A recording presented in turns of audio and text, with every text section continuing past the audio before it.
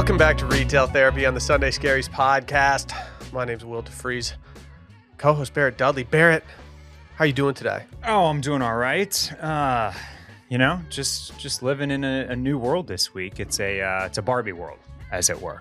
And that's the one that I currently reside in.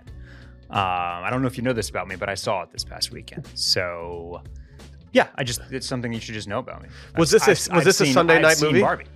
Was this a Sunday night movie for you? Yeah, it was. Yeah, Sunday evening movie. Draft House officially has one of my favorite pizzas in the city back on their menu. It's the Brussels sprouts, bacon, and goat cheese pizza. It's fully on there. It's listed in the main. It's in the main pizza section. It's not just like maybe they sometimes have it in the extras. Barrett, unfortunately, there's no better way to spend a Sunday evening. Unfortunately, Barrett, it's in the bylaws of Retail Therapy that your favorite pizza can never be from a movie theater. And so, unfortunately, we have to have you take that back. I said one of. It is not my favorite, but it's good. It's good. I can hear our New York listeners unsubscribing right now. Yeah. No. I think the New Yorkers would quite enjoy this movie theater pizza. It's all about the crust, am I right? And it's nice and it's crunchy. It's got a bite, but it's not cardboard. You know what I mean? Well, being that most people listen to this podcast on Sunday. But yeah, catch me on Mr. P right now and just scroll in the pink section. Is it a good Sunday movie? Oh, it's an excellent Sunday movie. Okay. It's not going to give me some kind of existential dread about being a white male who has just ruined the lives of so many women out there, like inadvertently. No. Are you sure? Yes. Okay. Yes. Just making sure. I would be lying if I said I was shocked at that take because the movie does say the word patriarchy a bunch of times, and it is. Well, so does Succession, but I don't think that did anything. It's a very feminist movie, like in its kind of messaging and its story, but like it never says like dudes are bad. We are. You know what I mean? We are like sometimes. It's a really weird. It's very strange takes that are out there, but expected ones. Do you think that if Barbie came out earlier in the summer, that we would see more pink around this summer? I'm a little worried that it's so late in the summer now that people aren't going to be buying their pink stuff or wearing it at a rapid clip. So, not to gas myself up here, mm-hmm. One of the last episodes of Club Cool that Phil and I did, mm-hmm. so sometime in 2021, I believe. Okay. We talked Barbiecore. Okay. Like it was already a bubbling trend. Yeah. Kim K, Megan Fox, MGK, like there was a lot of like the hot pink happening. Yeah. And it was coinciding with like early kind of murmurs about this movie, Margot Robbie and Ryan Gosling getting cast. There were famously like the TMZ or the paparazzi polls, mm-hmm. like while they were doing the skating scenes, like in Venice Beach. Like on the boardwalk. So the hot pink thing has kind of been happening for a little while. Now, I mean, and of course there's ballet core that, so many people naturally leaned into. Here's the thing. I was kind of like goofing, like pulling up Mr. Porter's pink section, but there's a shitload of it. And it is, there's everything from just kind of like clean cut linen shirts to like insane Celine satin bomber jackets and Amiri cardigans. Dude, don't ruin my wish list item for today. Get the Celine get the $3,000 Celine varsity jacket off. How about this massive Montclair puffer, right? In like a blazing hot pink. So I already think Montclair puffers are pointless. A blazing hot pink one just makes my skin just like crawl. So I do think, and that's page 1 of, what does that say, 4? Mm-hmm. So like I think, and pop onto Revolve one time for me. Like you're gonna see like a full like Barbiecore or hot pink hit list or hot list or whatever they call them. And so it's I do see what you're saying. Like I think maybe if this had dropped in May, you would have seen more mm-hmm. hot pink throughout the summer. You and I were out at a buzzing spot this past weekend. We saw some hot pink out there for opening weekend of Barbie. So it's definitely something that I could see kind of coasting and we might be seeing more of it out there through the remainder of summer. But I hear what you're saying. I do think that maybe it could have been like a full-on summer trend had this movie come out a month earlier. If you had to guess, if you had to say between these two, what is driving people dressing up for movies? Would you say that this is because of the buzz surrounding both of these movies, Oppenheimer and Barbie, and just kind of how they each elevated each other? I think the phrase is a rising tide lifts all ships. Sure. Or would you say that this is people just finally getting out and, really spreading their wings after being locked down and just watching stuff on their little, their little 65-inch television screens at home? So what I'm going to connect this to is the Harry Styles and the Taylor Swift concerts. Okay. Which are both fully fledged, like they have elevated themselves beyond your typical concert experience, Mm-hmm. right? I saw a headline on some news program. Taylor Swift's Eras Tour is injecting $4 billion into the U.S. economy. I believe it. After going to the Dead shows last week, I read something that they had I think it was $40 million that they put into that concert alone put $40 million into that San Francisco economy that desperately needed an injection. Yeah. And there was a lot of reports of people out there thanking, people for coming in, being like, I wouldn't have gotten the hours if it wasn't for these concerts, things like that. And so I absolutely love seeing this. Yeah. So there's just like this, I think there is this post-pandemic sense of people want to eventize things more. Mm-hmm. And when there's a good opportunity for it, whether it's a massive pop star coming through your town and putting on what amounts to more than a concert, but like a true full-on event, or when two movies that are not sequels, not superhero based, and there's a shitload of buzz about them, and there are memes, and there's a whole Barbenheimer tide rising, like you just said. Like, I think people are just inspired to make the most of it, and it adds a layer of fun to what you are about to go do, mm-hmm. right? Mm-hmm. And I think that we're in the streaming era, right, where it's so easy to just put on your PJs and sit on the couch and pause the movie 18 times and look at your phone and do all of that. I don't pause at home, Barrett. I don't pause at home. You treat it like the theater? I mean, I don't treat it like a theater, but I don't. If I have to pause more than 2 times during the movie, you kind of get the okay. Are we gonna watch? Are we watching this? Yes, what are we doing here? Yeah, are we just gonna totally? Yeah. I don't like it. Yeah. But that being said, ever since having Fritz, going to the movie theater is just like a no go. Yeah. Because paying for a babysitter to go see a movie, right? When you can just do that on your couch. It's become one of the dumbest expenses for me. And now I'm kind of at the point where I'm really jealous that all these people can just go and see Oppenheimer at 10:30 at night because they don't have any worries. Well, so I mean, I think Oppenheimer is a good example. Like which movie are you? Well, maybe it's not a good example, but the dressing up, the Barbie core of it all, the mm-hmm. fact that the movie has so much hype, is doing so well, has such massive stars, it probably is. You are probably closer to seeing that movie, to taking that trip, to getting the babysitter to go see Barbie than you have been in some time. Yeah, I would imagine, for sure. You know for what sure. I mean? And for a long, and I'm more ready now than I will be for a very long time. Yeah. So, and Oppenheimer, to a similar degree, I think, is just that is a movie that you want to see in a theater, and it's about something that is interesting and meaningful, rather than two dudes in spandex punching each other in the face. Yeah, no offense to Dune or anything, but I'm not getting a babysitter to go see Dune in a theater, even though I bet it's awesome in a theater. Yeah, let's leave Dune out of it. Yeah, I'm not just as I don't want to go. I don't want to pay $60 to a babysitter to go see Dune. Yeah, that has no relevance to me outside of a fictitious thing in my head. Right. Whereas I do kind of want to see Dune or Dune 2 or however many Dunes there are. Uh-huh. But it's just one of those Twin? things. It's Twin? Is that what they're calling it? No. That'd be a bad name for it. I wouldn't be impressed with that. I guess it would just be Tune. I gotta support I don't know why Chalamet. I botched dude. that. It's just Tune. What? I gotta support Chalamet. Yeah. Right. Yeah. He didn't die in the first one or No. anything. I'm spoiling it for myself. No. He is in the movie, right? He is in the movie. Okay, yeah, it got real silent in here. Although quick. it got silent because honestly, Will, I was having flashbacks to one of the trailers that precedes Barbie. Okay, which is his star turn in Wonka. Yeah, I've never been less interested in a movie. I'll see it. I don't know. I was a big Roald Dahl kid.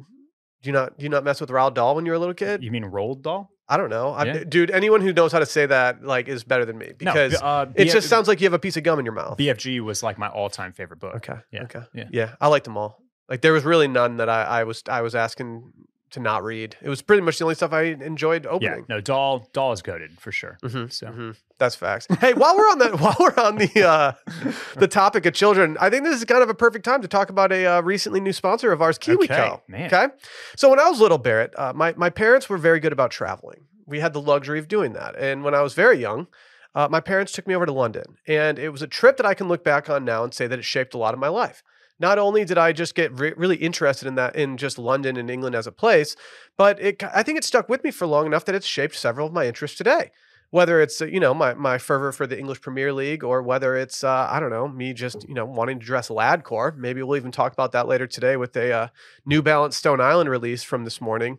But KiwiCo is doing everything they can to help immerse our kids into something like this. Summer's a season brimming with wonder, curiosity, and thirst for discovery, and you can foster your kids' curiosity with KiwiCo Atlas Crate, a monthly educational adventure that sparks a love for learning. Each crate transports children into fascinating countries, cultures, and landmarks, opening their eyes to wonders of the globe. And when you sign up for Atlas Crate, KiwiCo delivers crates packed with hands-on projects, engaging activities, and fascinating stories that transport your child to different corners of the globe. They have several of these. One of them that I think is very good that I need to do with Fritz is the Japan crate, where you can actually make one of those traditional windsock fluttering carp fish. Oh, yeah? Yeah. Like, that just sounds like something I want in his nursery or bedroom in general. They also have a Peru crate right now where you can make an alpaca. Just expand the horizons out here, okay? You can unlock monthly discoveries. They have a world of exploration with their the monthly subscription. So each month, like I said, they will get a new adventure discovering fascinating countries and cultures. It's just cool. And as a parent myself, I can say it's great to get things in the mail that you don't have to go specifically order, because sometimes you just forget and you just don't know what's happening. It's nice to have that subscription going. And it's just kind of an endless thing for you. If you're ready to take on the world, explore hands-on projects that help your child develop an appreciation for other world cultures. Get 50% off your first month plus free shipping at kiwico.com/atlas, promo code SCARIES. That's 50% off your first month at kiwico.com/atlas, promo code SCARIES. Got to keep those kids cultured, man, You got to, dude. Yeah. When you were a kid, this happened in every single classroom in elementary school. I'm going to ask Randy this question too. I think Randy's going to have a good answer. They would always let you choose a country to do like a project on, or it'd be like, all right, like everyone can choose one thing. Like, did you have a country that you defaulted to? Yeah, I think I did, but I'm trying to remember what it was. My gut is telling me that it was the Czech Republic or Czechoslovakia. Okay. Because that's the most interesting piece of heritage that I have. Okay. I feel like everyone was slightly shaped by their heritage. Like, my great-grandmother came over on a boat from Czechoslovakia. Okay. Basically. Okay. So that's that I feel like that was mine. What was yours? Oh, I'm sorry. You should be up. I'll vamp while Randy figures out his mic. People say that I look very Czechoslovakian. Really? No. I was going to say, I don't. That's not a trait that I associate with people, so it's difficult for me to know. But yeah, mine was weirdly enough what we just talked about in the read. I liked Peru a lot because I liked Machu Picchu, and so I'd always try to go Peru. So I assume you're claiming here that you're a big Anglophile. Can you tell me the difference between the United Kingdom, Great Britain, and England? No. Like, could I maybe try to describe it to you in a way that might make sense to some people? Yes. Would I get certain things incorrect and just open myself up to criticism? Yes. Yeah. So I'm not going to do that. Yeah. I also think it's a never changing dynamic. I mean, we got parts of Scotland wanting to join Norway right now, which is kind of a vibe. If I'm being honest, yeah, that's definitely a shifting one. Those two combining into something sounds kind of chill and pretty. If I'm being honest, Randy, do we have your microphone solved over here? No. Okay. Shout it out to us. Just tell us. Yeah, Poland, he said Poland. That was going to be my guess for you. You've got a lot of Poland, you right? Yeah. Well. We've got a major. We should have just done an entire. Randy just took the walk to Poland. Yeah. We've got a. We almost did an emergency podcast last week because I almost just called us all into the room together because so many people reached out regarding this article. I don't know if I'm vindicated. I don't know if I'm like exposing myself. I don't really know anything about this at this point. I don't know which way's up in the world of martinis. But the New York Times published an article about martinis that is really just kind of confirming some things that we've talked about earlier on this year, if I'm being honest. And the headline of this was, "The Martini has lost its mind." It says, ordering a dirty martini these days doesn't guarantee gin, vermouth, or even an olive, but you might get squid ink or a mozzarella ball. And what this really just says is that maybe we're taking these things too far. Maybe we don't need to make a chicken broth martinis. I'm just going to play devil's advocate here, Okay, right quick. Not that because I'm not sure. I don't necessarily disagree, but what's also happening, right, is that the martini is just the perfect vessel to essentially make whatever cocktail you want. Okay. If you have an idea for a flavor for a cocktail, I don't think there's anything easier to start with than ice cold vodka and a little bit of dry vermouth. Yeah. You know what I mean? Yeah. Like it's a good base layer, as it were, to put things on top of. Now the gin is different because gin is really strong and flavorful and has all sorts of things like sloe and juniper and various botanicals, right? So it's a little bit weirder when it's a gin martini. Mm-hmm. And then you're like piling stuff on top of it. Yeah. Then you like get into like the aggro Bloody Mary zone. Yeah. Where it's like, I don't need a cheeseburger on top of my Bloody Mary. Correct. So, oh, that's a good, I might need to workshop it a little bit, but like, I kind of like the idea that martinis are going the way of the Bloody Mary. Yeah. Where we're just simply doing too much. Yeah. I mean, now if it's a smash burger on top of a Bloody Mary, Stop that's it. a different thing. Dude. It's totally a different thing. Did you? I take it you saw. I mean, the joke that you just made is based off a conversation that Barrett and I have had about smash burgers before. Yeah. But there are some people out there who probably follow Nolita Dirtbag and saw the recent post about smash burgers, which could not have been more on the nose for the conversation that you and I had, literally the night before. But frankly, the Nolita post just made me want the made in griddle and press even more. You have to get it, Barrett. You know, just I really gotta get it. You know why I don't? You know why I don't have it yet? Because Made In is a local company that I feel like we have connections to. And look, I'm holding out for the bag. There's no reason we're talking about them for free right now, and we probably shouldn't be, because there's zero reason that Made In shouldn't hop in and sponsor this pod. I literally had a conversation at our party with the founder of the company about doing a party at their location, Barrett. We can get you a free smash burger set. I feel like I can get the smash burger set, and then I will make content around making smash burgers. And trust me, Made In, that is worth more than the $200. Our friend Jake over here, he was on the program, Barrett. He's on this very feed if you want to go learn about Made In. He's a great guy. All right. Well, I have isolated out each martini that they have discussed in this column, of which there were a lot more than I thought. I will get ahead of this and say that this might be an all-time bad pronunciation episode for me. Ooh, okay. There are some words in here that I have seen on menus before, but maybe I don't know how to say them. Maybe I stumble through them as the waiter's standing there, and I hope that they just know that I'm talking about, the first word of the order. Or maybe people are just simply too polite to correct me. But we're going to give it our best today. Okay. Shall we start? Let's start. The first one in the article is the chicken soup martini. While they don't explain what this is, I'm going to assume that there's some type of broth in this. It's chicken, I believe. Oh yeah, you botched that one. Yeah. Oh yeah, the chicken the chicken pronunciation's always been difficult on me. Yeah. This one kind of looks like it's got a chicken soup vibe to it. It appears to have maybe a pickled carrot on the toothpick with some olive oil droppings there. I don't really know.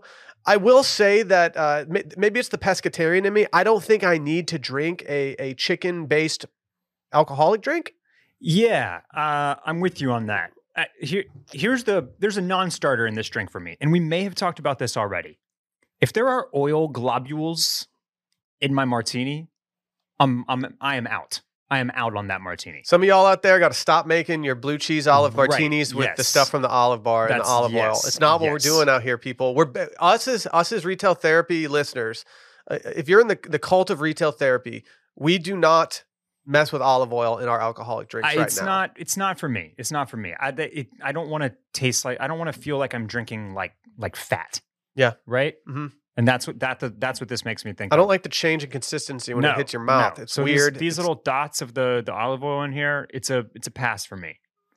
I'm passing on the chicken soup martini. I think what people seem to be doing is just going like, oh, if it's salty, I should be able to make a martini out of it. And that's false. We're not doing Campbell's soup martinis. It's not necessary. There's gonna be some hit bar in some part of New York that I'm not familiar with, and they're gonna serve it out of a Campbell's can. Bed-Stuy, probably. Mm-hmm. Yep. Yeah. Or they're gonna have the Campbell's cans from the martinis, and they're gonna serve beer, like draft beers in those. Should we just open a bar? We're cooking right now. Yeah, genius. We have the oyster. I don't even know how to say this word. Mignonette. Mignonette. Okay. I would have guessed that, but I didn't want to go in confidently and sound like an idiot. Martini. An oyster mignonette martini at Mars, served with an East Coast oyster on the side. So this was actually in their post on Instagram, but they did not include the photo on the article, Barrett. Okay. This looks pretty delightful. It appears as though this martini is served with some oyster juice inside of it. And then I think that there are 3 small cocktail onions across the top of it. And then a very, very good looking oyster that is kind of put in the on the side on a small bed of ice. It's a great presentation, I have to say. Yeah, this, let's see. Was it just New York Times? Yeah, but they post about a million times a day, so I kind of hung you out to dry here. That's here, okay. I'll if you want to give me your take on it, I'll toss this in here. Well, here's for what you. I was going to say. This one doesn't scream martini that's lost its mind. This screams like an actual use of a martini. And I think I've seen stuff like this at Perla's or Clark's here in Austin. Yeah. Or at the very least, they have something that's like an oyster shooter, which is kind of similar. It's like it is like an oyster with a little bit of vodka or Bloody Mary mix or something like that. But this one sounds like something that I would enjoy, and I think that's probably because I feel like I've seen it on menus before, maybe even tasted something similar. And I mean, right, like martinis and oysters go together like peanut butter and jelly. So this one, that's why people. This one kind of wanted tracks. to put my head on a stake when I said that they were out. They were out, yeah. But so I'm a little confused because my take on martinis being out were that I was tired of people ordering dirty martinis, and I was kind of touting that there were so many other different kinds of martinis out there that people could be drinking. And now we're finding ourselves with the vibe shifting against me almost by saying that there's too many martinis. So I don't know whether I love this hate against the other martinis or I hate the hate. As long as there's hate, maybe I'm happy. Yeah, I'm a hater deep down. You don't need a backpedal on it. Okay. Look, like there's only so many times that we can see something on Instagram, right? Yeah. And just as the smash burger is making its way to that zenith. I think the oysters and the martinis, did as well. Not only would I drink this, I would order 2 of them. Like, I'm not opposed to doing this. I love a martini with a sidecar. If you ever have a little extra coin, let's say maybe you get a Christmas bonus and you want to go to Jeffrey's in Austin, Texas, you can go get a martini from their martini cart there, and they serve it with a little one hitter of some caviar on the side, and it's a very, very fun experience. It's overpriced. It's a tough pill to swallow, but it is it's a nice experience if you want to overspend on a cocktail. I've only done it twice. I've only done it once in the last 7 years. All right, here we go. Here's the Perla's menu right here. And on their raw bar is a classic oyster shooter, which is vodka, horseradish, bloody mix, and lime. And that comes with an oyster like in the shot glass with all that stuff. Have you done this? I have done this. I've done it too. Did you like it? I did. Do you rush to do it every time you go there? No. I don't either. Yeah. I'm open to doing, if someone at the table says, should we do these? And it's late enough in the day, I will do it. It's a $12 shot that has an oyster in it. It's not kind like of fun. It's like a fun, it's to do on a hair. But see, now you're making me like, I'm like wanting to go down every oyster bar menu like ever, just because I feel like every oyster bar has something like this and it's not that big a deal. Yes. Have you ever been, you're a Charleston boy, right? I've been to Charleston. Have you been to the Darling Oyster Bar in Charleston? Yes, I have. It's very aesthetically pleasing. I had the absolute pleasure of watching Texas beat USC while at a wedding there. Yeah. From there, and I just had an all-around great time at the bar itself. And I'm on their menu now trying to see. I'm not seeing anything outright with any oyster juice in it, but I did have them doing something like that. Maybe I was mistaken. We got sat at what I'm pretty sure was the worst table in the entire restaurant. Love that for you. Love that journey for you. And so I didn't have the greatest experience. But the main part of the restaurant with all the good tables and the beautiful bar, that looked really nice. See, we sat at the bar and had a nice nice 2-seater on the corner. Yeah. So which was a nice seat. And then they opened up an entire section of the restaurant to us to just have free reign while we watched the Texas game, and it was just 3 of us with about 10 seats to choose from. If you are ever in doubt, I just had a similar experience this past weekend at a spot that I won't mention it yet. But I was on Resi. Okay. This is a conversation that we need to put a pin in. So I won't go too deep into the insanity of talk and resi and open table yet. No, we're doing because this. We need to do that segment. I've been overthinking this segment, and I think about it all the time about all the apps out there. But I suddenly have the choice between bar, lounge, and table, and I'm frozen in fear to make the wrong decision. And I'm Googling photos, and I'm on Yelp, and I'm like trying to get like a bird's eye view of the restaurant. Like I feel like I need a blueprint to look down on so I can make the best decision. Of course I make the wrong one because when you're petrified with the with the fright like that, that's what you do. And I need to remind myself that the bar is almost never a bad idea. Unless I would say for two people. For two. Yes. For two, yes. Naturally. I agree. But if you're ever like in a pinch and you don't know what to choose, I feel like the bar is the safest option. If I had to rank, I would go table, bar, outside. Yeah. Yeah. Okay. I mean, I think for like a traditional restaurant, that's probably right. Yeah. Like inside table, bar, patio. Yeah. Yeah. But this was not totally a traditional restaurant. So I'll leave excited it for this podcast to end so I can get the full exposure. I'll save it for our future conversation on reservation apps. But we can proceed. What's next on the list? Pickle Martini. The Martini at Albert's in New York swaps the traditional olive brine for spicy pickle juice. I would absolutely do this. This isn't that crazy. Again, this is a pickleback. Yeah. Right? I don't do picklebacks. And pickle juice. I don't do picklebacks famously. I think that they could possibly ruin pickles for me if I do one in the wrong situation, if I've had too much to drink, if one doesn't sit well. So I've officially retired. I would do one single pickle martini before the waiter comes around again and I say, you know what, I'll just do a normal martini this time. But I liked it. I liked it. I'll just do a normal one this time.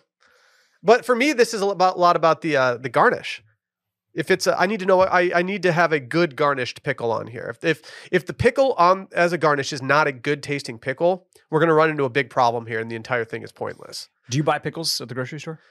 I'm a pickle bar boy. So you go pickle bar. You don't go. Well, I'm a pickle snob. I'm a dill pickle snob. Uh-huh. I don't mess with sweet pickles. So if you want to talk sweet pickles, go knock on someone else's door.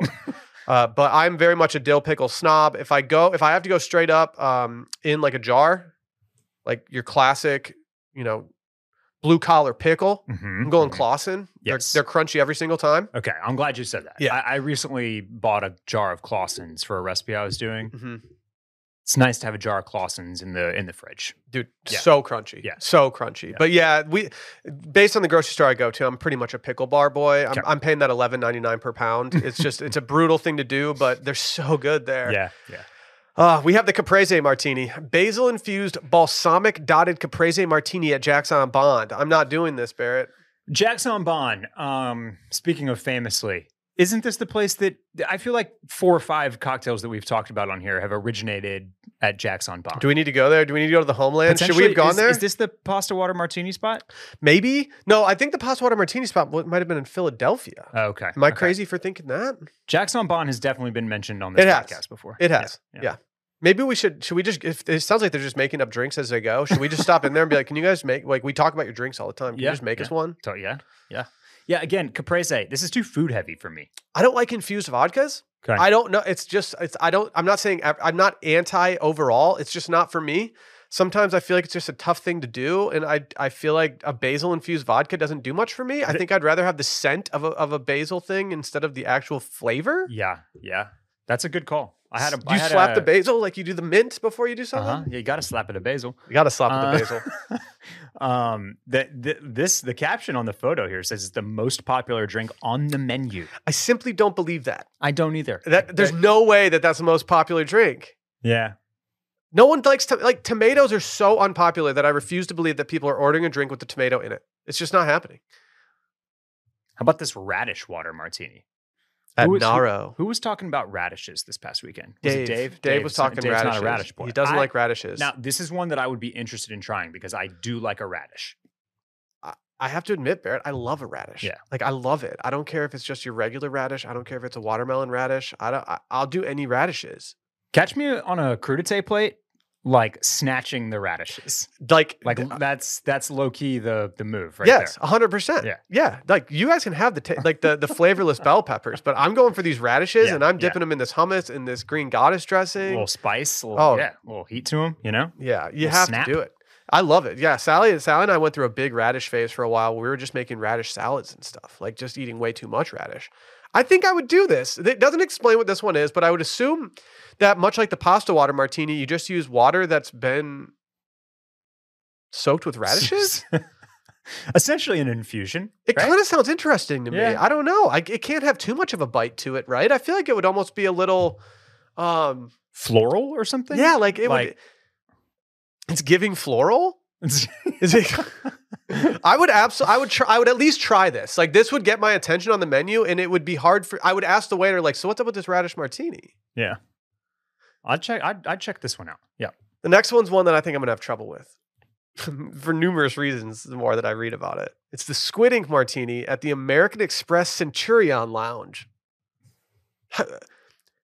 Who did American Express need to talk to get their squid ink martini at the Centurion Lounge in this article? There's no way that someone's just like sourcing for this article and going to the Centurion Lounge. Yeah, this I don't like this.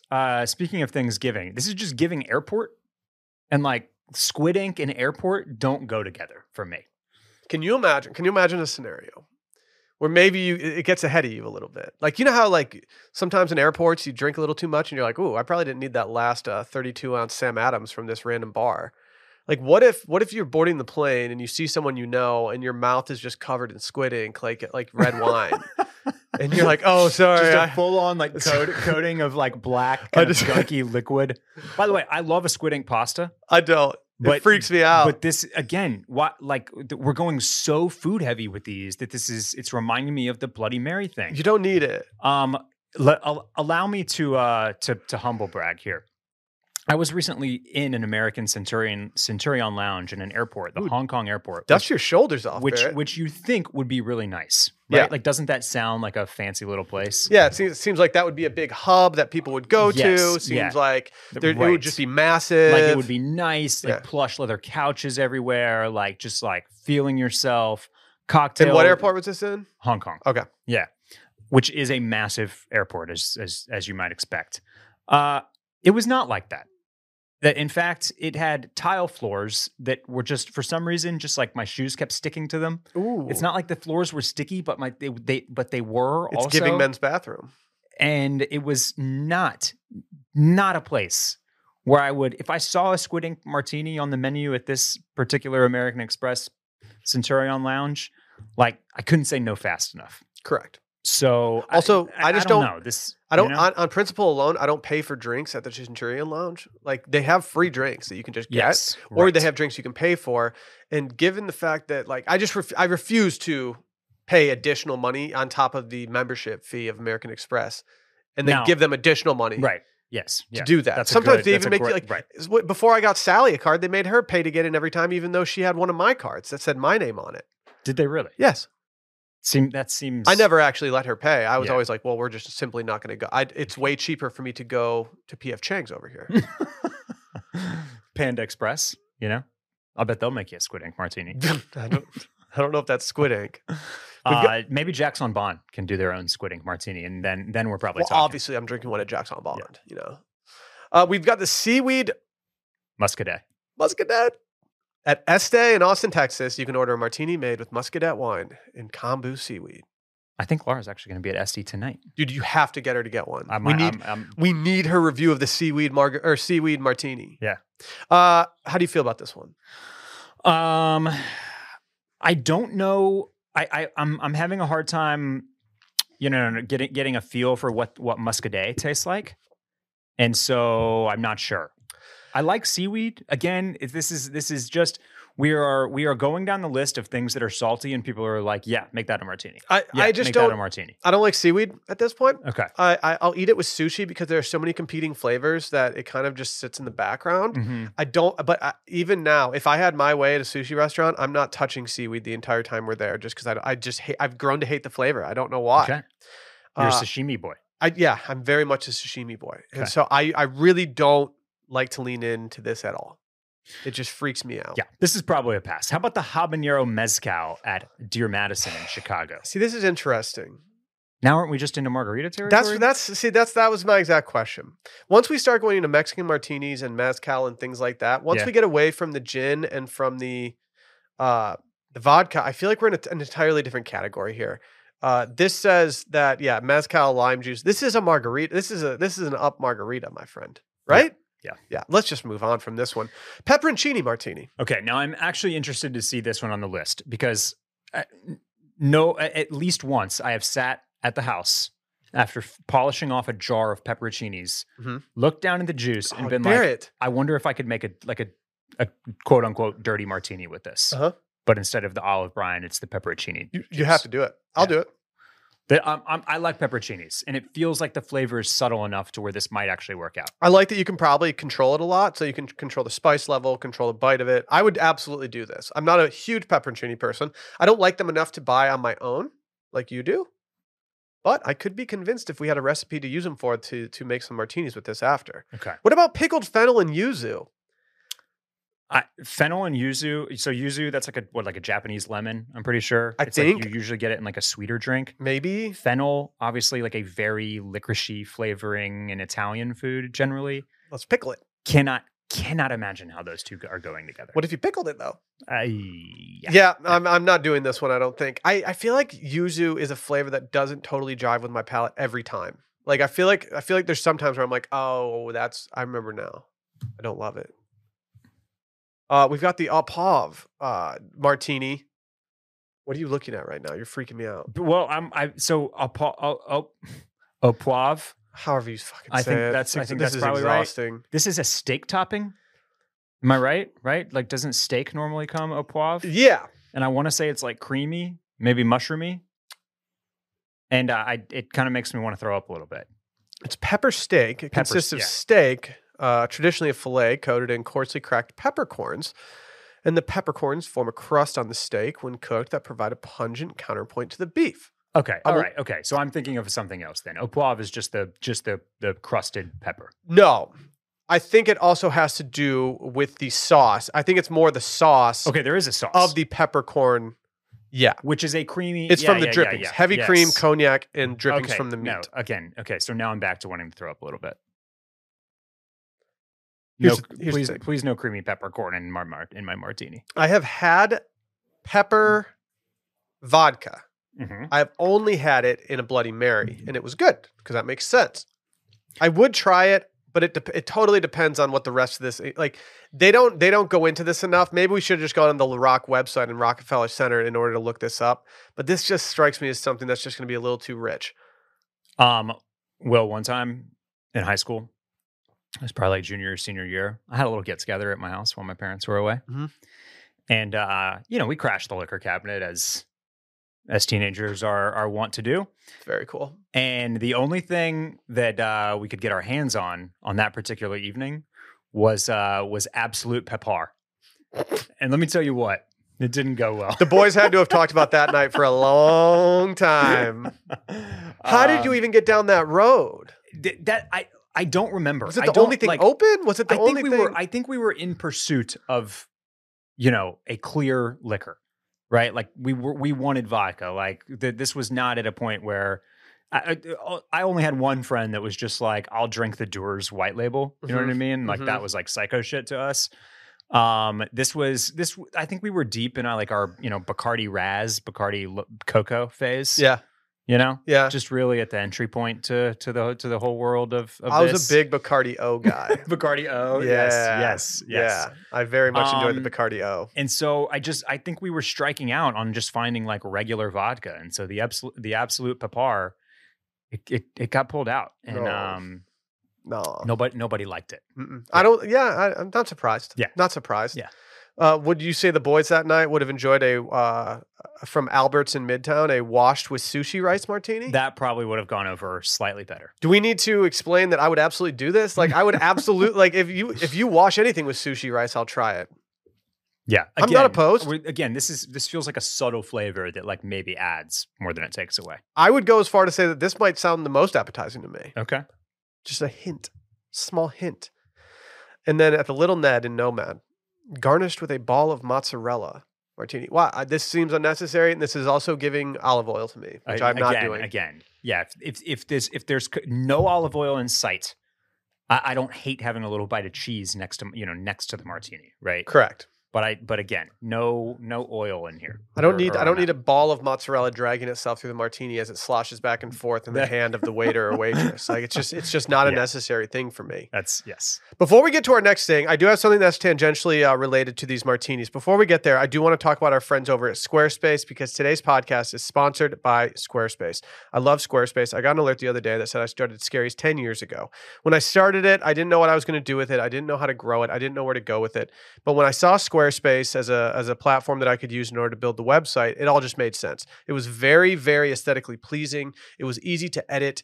I knew that I could sell things on the site. I knew that I could collect emails through the site. I knew that I could blog through it. I knew that there were so many things that the site itself was capable of that I just knew it would make my life a lot easier. And so I went and found a template. I souped it all up. I started blogging. I started getting email addresses from people. I started sending emails out. I was just loving it, Barrett. And I was making tweaks on the site all the time. I got so obsessed with making tweaks design-wise on the site that I just fell in love with Squarespace.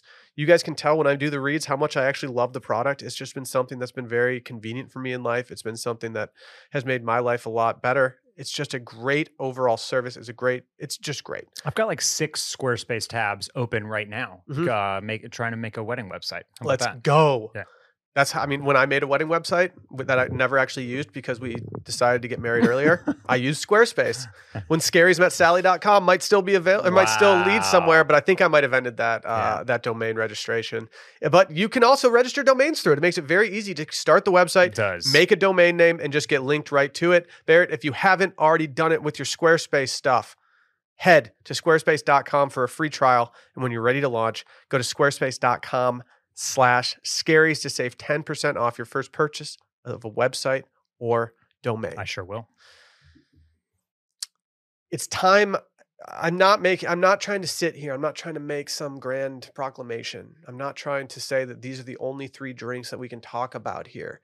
I'm just simply starting the conversation because I think it's getting to the point where we're going to have to make a decision sooner than later. Yeah. I'm, of course, talking about the drink of the summer. Right. I've assembled a short list of drinks that I've identified, that I have separated out from the masses, that I'd like to bring to the table as my short list currently. I'm not saying this list is going to be the only list to the end of the summer. I might put something else on there, Barrett.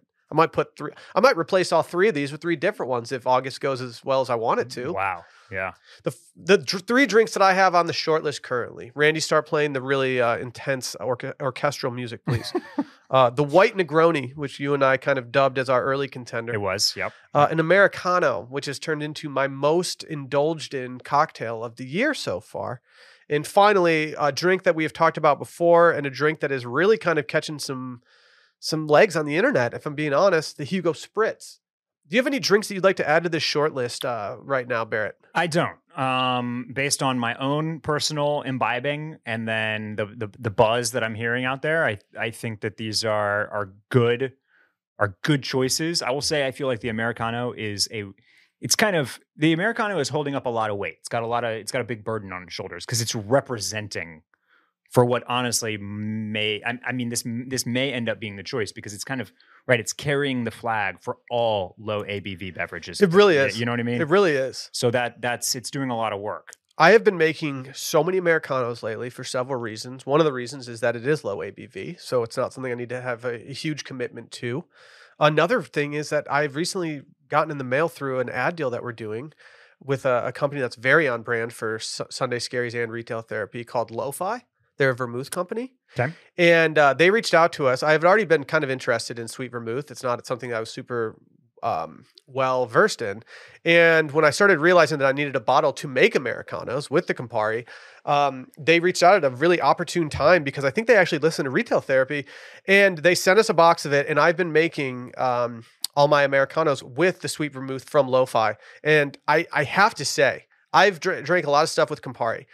This has been my favorite thing to drink. Okay. The Americano with the just regular Campari and the Lo-Fi sweet vermouth. It has hit really well for me. I'm also just putting a ton of orange in there. Just squeezing that fresh orange in there and just feeling real tropical, real Italian coast. Sure. Have you seen articles on the Hugo Spritz? I've been seeing more and more articles pop up, but I also think that my Hugo Spritz radar is always on. Right. No, this feels, I've not necessarily seen articles, maybe one, But it definitely feels buzzy as far as the word of mouth goes and what people are talking about. And then, as everybody knows, in this summer of 2023, which I think we can fully say is like the first true, real, all the way back summer. Mm-hmm. And so the summer of Europe has been just more in our faces than ever. Literally, everybody is in Italy at the moment, Amalfi, or maybe Saint-Tropez, the south of France, or Ibiza. as somebody also noted, Japan seems huge right Dude, now. Mykonos big right now. Greece, of course. I mean, it's always big, but Yes, like I feel like right. I'm seeing more and more people in Mykonos. But everybody is just out there, and so I know that the Hugo Spritz is probably here as the Americano is representing low ABV beverages. It feels like the Hugo Spritz is representing Europe summer, Mhm. right? And Europe core even. Mm-hmm. Here's my problem with the Hugo Spritz and why I'm ranking it number 3 out of these first 3. I've yet to see it on a menu. It's fair. So I haven't either. I haven't either. Larry McGuire is not so taken by this thing that he has suddenly gone and added it to the menu. Sammy's needs to have this as their Clark's featured cocktail. Or Sammy's or Pecan Street Cafe. If you're in Austin for a bachelor party and you want to have a really good time, I've never been, but I assume that the Sammy's lunch on Friday with the live jazz band is a really good time. Yeah. And I have to imagine that a Hugo Spritz would do really well in that situation, especially during the heat of the summer. Yeah. But I need this to kind of bubble up into the consciousness of mainstream city restaurants. Mm-hmm. Because so far I haven't even had the opportunity to drink a Hugo Spritz. Wow. And maybe that's just on me for not spending more time on the Amalfi Coast. Don't blame yourself, dude. But don't blame yourself. But I just haven't been, and that's something that I have to live with. That's fair. Yeah. That's fair. I did go to Sammy's the other night, Barrett, and I did order a white Negroni at the recommendation of you. Yeah. I got the exact same talk that I got that you received. Yep. And they ended up making what I would consider to be a very good cocktail. Yes, they did. Yeah. I ended up having 2 of them, and I was very happy with them. So thank you to Sammy's and the entire wait staff there. You continue to impress. I got an email today, earlier today, from a listener. And it is an article from the Wall Street Journal. And it's kind of touches on something that we talked about last time. During your wish list, when we yielded to you for your wish list last time, you talked about people sending you some recommendations for shorts. Yeah. And the Wall Street Journal has taken your shorts request, and it's kind of just started talking about man pre-summer, how men's shorts got so long. Hate that they're trying to make man pre a thing. Can't put those syllables together and not think of something else sometimes. Also, like man pre just doesn't, it's not Capri and man pre, they don't sound similar enough. We're just not, I'm not doing this. Right. Just want to get ahead of that. Okay. Essentially what they're saying is men's style is evolving at such a rapid clip that, big shorts are now in. After a few years ago, it was all the short shorts kind of thing. Like, I mean, a lot of people these days are still wearing a lot of short shorts.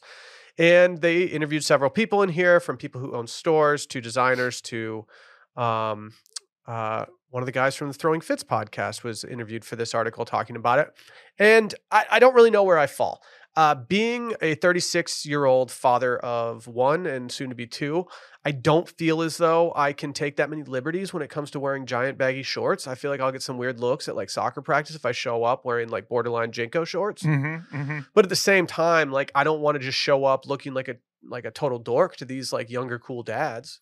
Yeah. Or if there's any like with it moms that are like reading fashion blogs and stuff, I don't want them looking over at me being like, that guy's a nerd.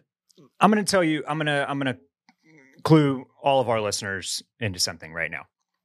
This is the equivalent of, let's say, 3 to 4 years ago, when New York Times, Wall Street Journal, and GQ, I am quite positive, I could pull them up, I'm pretty sure, had articles about quilting in a vintage Americana Bodie-esque aesthetic coming out. Okay. Fast forward 3 or 4 years, and now we're inundated with it, and it is a true wave, right? Mm-hmm. Like that everybody knows about and everybody wants to participate about. Mm-hmm. This is early. Like this is what they do, right? Like they gotta show their cred by understanding what is happening, on the streets of New York and on Stefan Diggs and on the legs of podcasters, right? Mm-hmm. That's where the baggy shorts is happening. But the baggy shorts is not trickling down or happening in any type of mainstream yet. So this is super early. Like if you are on the edgiest of the edges, then yeah, maybe you're pulling off some insane Issey Miyake or whatever, or Jinkos even, or maybe you cut off a pair of Dickies 874s like 4 inches below the knee, and you're going crazy punk with it, right? No, I go on Mr. Porter and I go to the short section and I sort by inseam and I start with the 20-inch inseams and I work my way down. Or if you're Larry from Throwing Fits, then you're breaking out your collection of like vintage double pleated polo Ralph Lauren shorts that have that 11-inch inseam.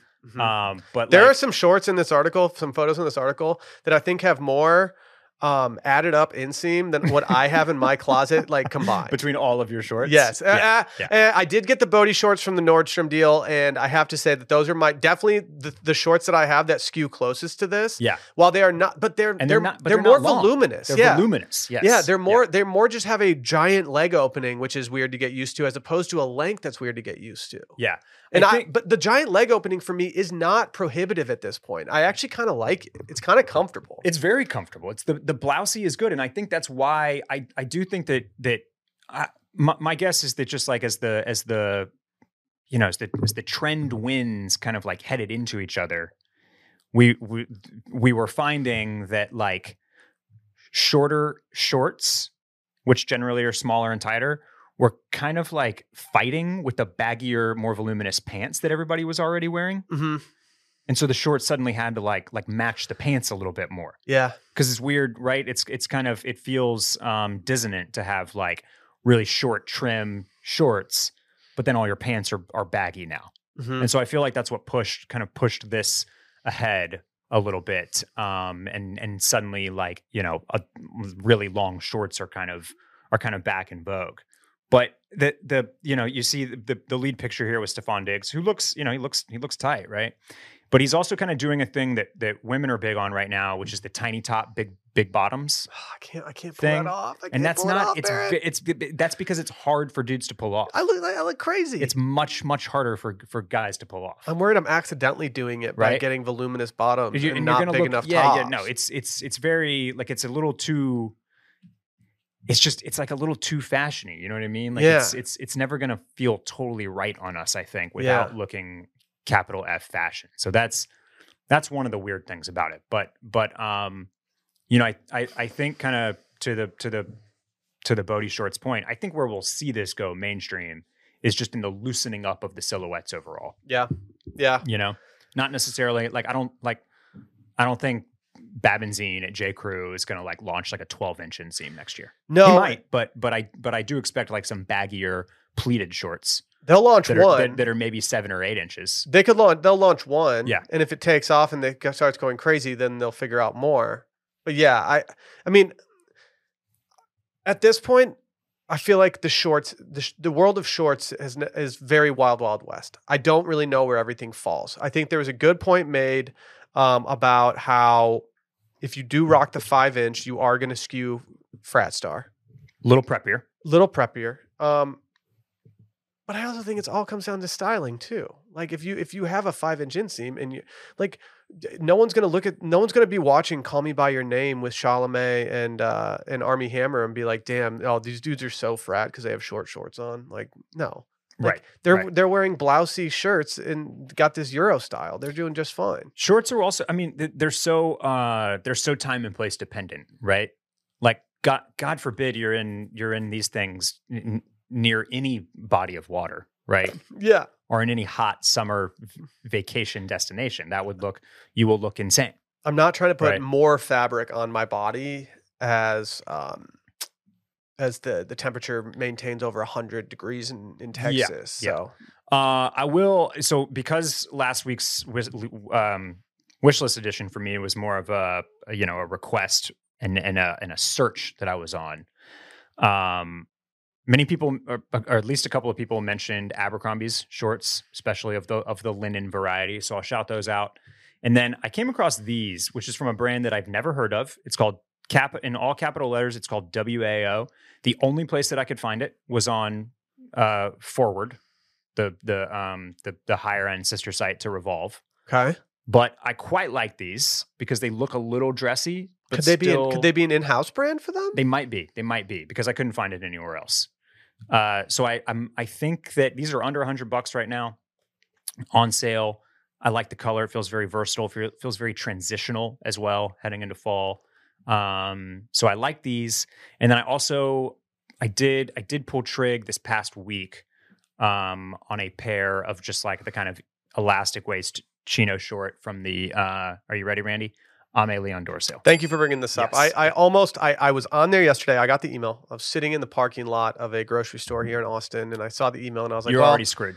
You're already screwed. Yeah, I was like, if I could go on right now and see, and you needed desktop, you needed time, you needed your credit card out. No. If anything, though, I deserve a round of applause because I almost bought a pair of shorts. I almost did. Until I reminded. Did they have a 14-inch inseam? No, then I didn't because I was like, this inseam needs to be double, if not triple, what it currently is. No, I didn't do it because every single time I buy a pair of bottoms from ALD, I either have to send them back or I have to get them tailored into oblivion and I spend $1 million on it. And so I'm just simply not doing it anymore. Yeah. I'm very worried about getting kicked off the early access emails at this point. I have not been purchasing enough from them and they're going to kick me off. And I don't think I'm going to get back on. You purchased something this season, at least one thing. 2 things. 2 sweaters. Yeah, the sweater money can get you there. Yeah, you'll be fine. If you purchase one sweater, I think that qualifies you for the early access. Yeah, I will go ahead and alert you that my other grab there was the exact same in the exact same color washed crew neck that you did buy earlier in the season and got great wear out of. So I had to get you back for the Todd Snyder shorts. I have to admit that it does hurt knowing not that you got the same thing as me. That's not what hurts. What hurts is knowing the price that you got. No, do not. You can't say that though. It hurts. It shouldn't because you've gotten mad wear out of that. But what kills me too. At least one fit pick. Talk me through the mentality of this, Barrett. Talk me through the mentality of this. How does it feel to go on ALD and see something that's on sale where everything else is like sold out in the size that I have? Does that mean that I'm missing? Like, am I just not? If it makes you feel better, there were at least 2 items that I had purchased from earlier in the season at full retail price. There were also just like the straggler sitters that weren't selling out immediately, and you're right. That feels a little hurt. That hurts a little bit. It hurts your feelings. Like, damn, like it. I really liked this. Mm-hmm. Yeah. It doesn't feel good, like it just bums me out. And yeah. Like the striped shorts that I bought, impulse purchased in New York, on sale, full size run, still sitting there today.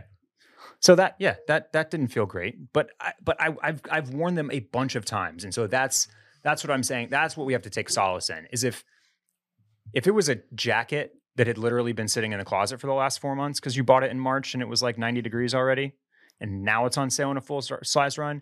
That feels bad. That's not great. That's not smart shopping on our part. But if we bought stuff that we got wear out of over the last several months of having these items, then we did our job. I didn't think I'd get anywhere out of a sweater in the middle of a Texas summer, but I have surprisingly worn that thing a lot outside of Texas, and I've been very happy with the purchase. I did wash it recently; it shrunk a little bit, but I think it will. It stretches out like a lot. So, congratulations on the cop, Barrett. Maybe you can get those shorts that I cucked from you, and you and I can just put on some matching fits and hit the town. I don't hate that. Get some sushi rice washed martinis with the boys. Can we talk about one last thing before we get to our wish list items? Of course we can. And this is not a wish list item of mine. It was more of a surprise this morning when I saw it on the Instagram story. It's the Stone Island New Balance collaboration. I've been kicking myself for not getting their last collaboration, which was a very frat-tastic silhouette of just their normal New Balance that you'd see. So when I saw that they were collabing again, I was like, oh, I have to keep my eyes out for this. And when I saw what they launched today, I was very surprised. For $250, you can own this pair of shoes that is much more sporty than anything I could have come up with. Was I just an idiot and just didn't see this on the horizon, Barrett? Or is this a little more out of the norm than what you would have considered happening from New Balance and Stone Island? So the big difference with the last collaboration that you just mentioned was that they sold out very quickly and there was genuine hype around them, and they were not like an easy get. Yeah. They've done many collaborations that are actually more in line with this. Okay. That do skew a little bit more into the techie, gorpy, shinier fabrics and like kind of almost like activewear purposes that you kind of know and love Stone Island for. Yeah. Right. And so while I like the way that these look, they fit into a weird zone that I have a hard time with, even with like the Asics right now that are so big, right? Specifically the Gel Cayano 14s, but even some of the other silhouettes. Like I want a pair, like I understand the look, like I like them. And then I think about how I would wear them. And it's like, it feels very narrow cast. You know what I mean? Like the only way I'm doing it is like in an outfit like I have on today, which is basically shorts and a t-shirt. Right. But I some of these sportier silhouettes, some of these runners, whether they're super modern like these or like the more like early 2000 styles, I don't like putting those with like jeans or khakis. Like it feels too daddish to me. I agree. It's not something that I'm really wrapping my arms around right Sneakers for me have become something that I need to have multi-purpose use out of them. I need to be able to wear them in a million different situations, and if I can't, then it's kind of a wasted cost for me. And these are so like I don't want to say modern, but they're just so no, they are. They're very modern. They're very performance forward. You know, what would you call the? How would you describe the fabric on the more colorful ones?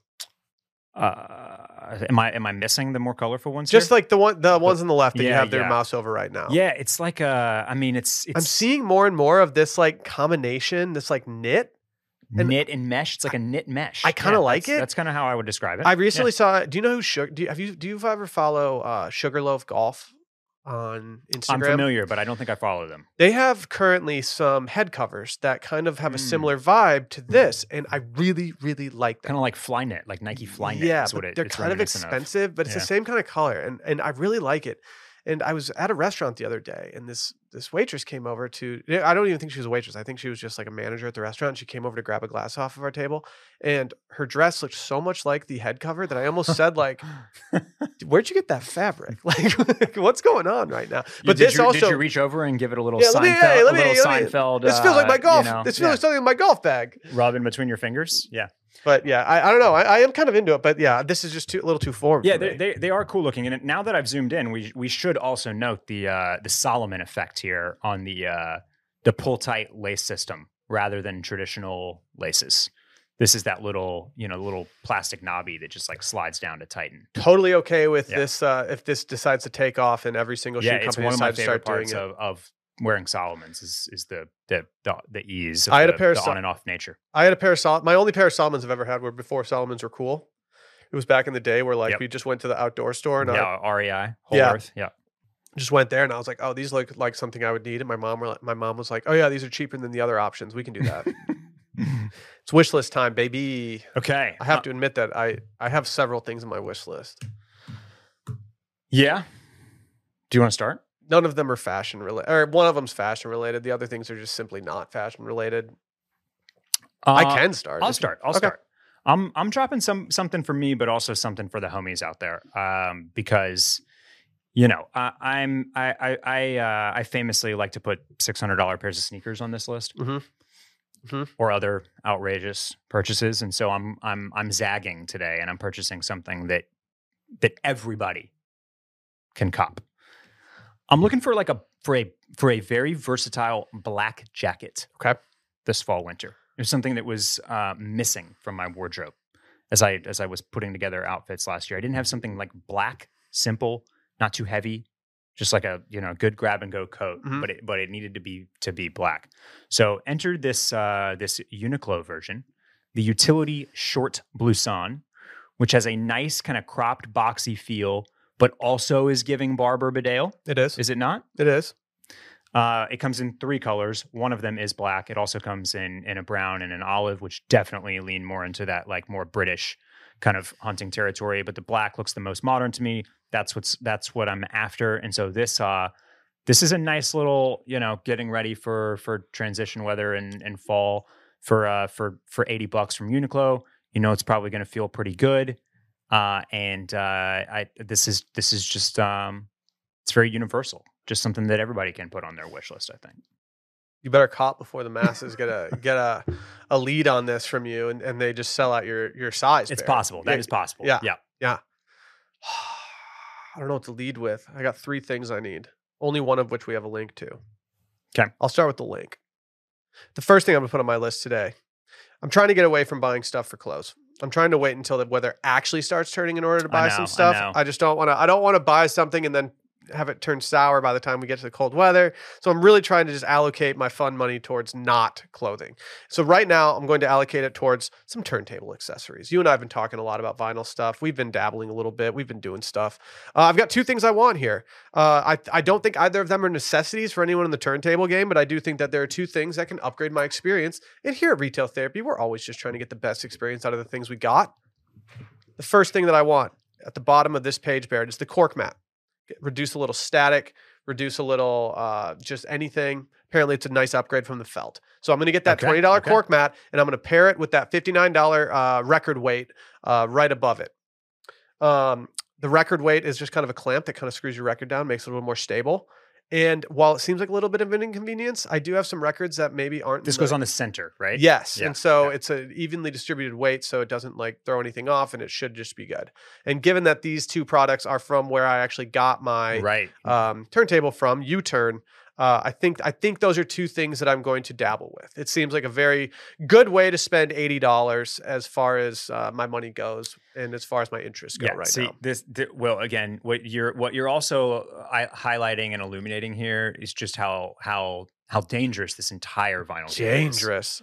Because there's innumerable things like this that you can do and tweak and upgrade. And who doesn't love tweaking with their hobbies? Dude, it's the best. It's the best. Or buying a new little this or a new little that. Exactly. That's why I've taken to this so much. It's because it's like, well, I could buy this new record, or I could get the vintage one, and I could go searching for it. Oh, they have a different pressing of this one. They have a special edition pressing of this one. And it's like, that kind of stuff is what I need in order to get in. I like the tinkering. I like the research of it. I like the comparisons. I like people getting obsessively like nerdy about these kind of things. Yeah. And one of the things I love about U-Turn is that all their stuff is just like, it's very aesthetically pleasing. It's good looking. And I like that about them. And it just makes me want to keep supporting them. Yeah. And I have to admit, like, the performance I've had from their turntable and the service I've gotten from them with any issues that I've had has been A+.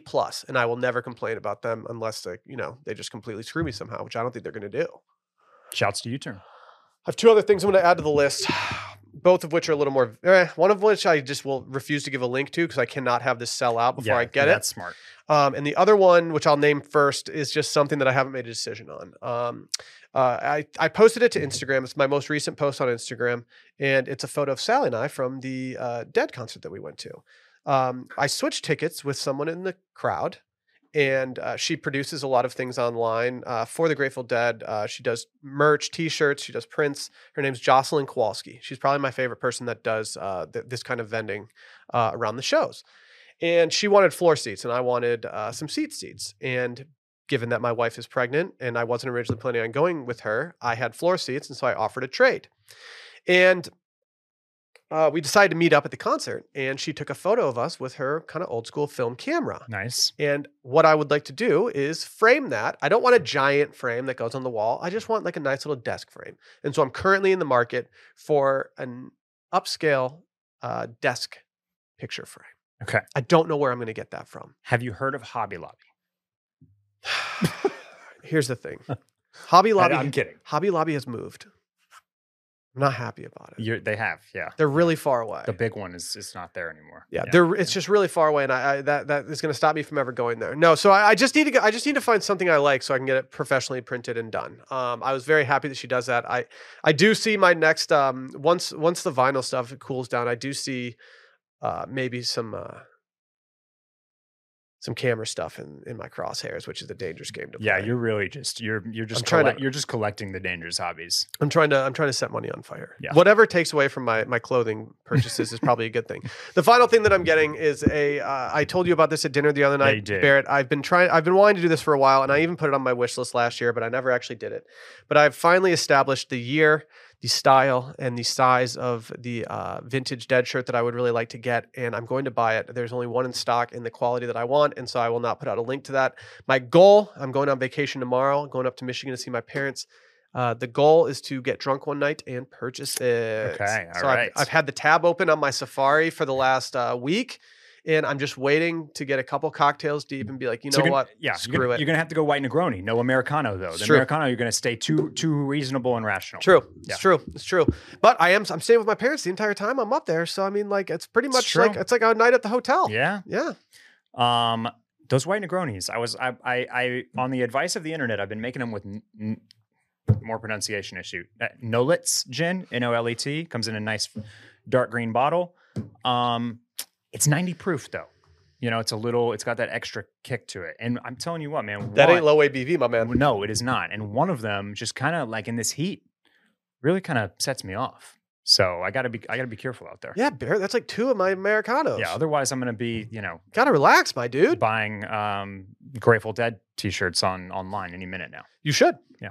If you get one that's a little too big, just holler at your boy, and I will take it off your hands. Okay. I might even do a trade with you for a certain Pair of Amélion d'Or, Randy. Thank you. Sweater that we both own that you haven't received yet. Do they do returns for their sale? No, they do not. That's okay. Yeah. I will not be clicking on that link anymore. All right, that's all I got. We'll talk to you soon.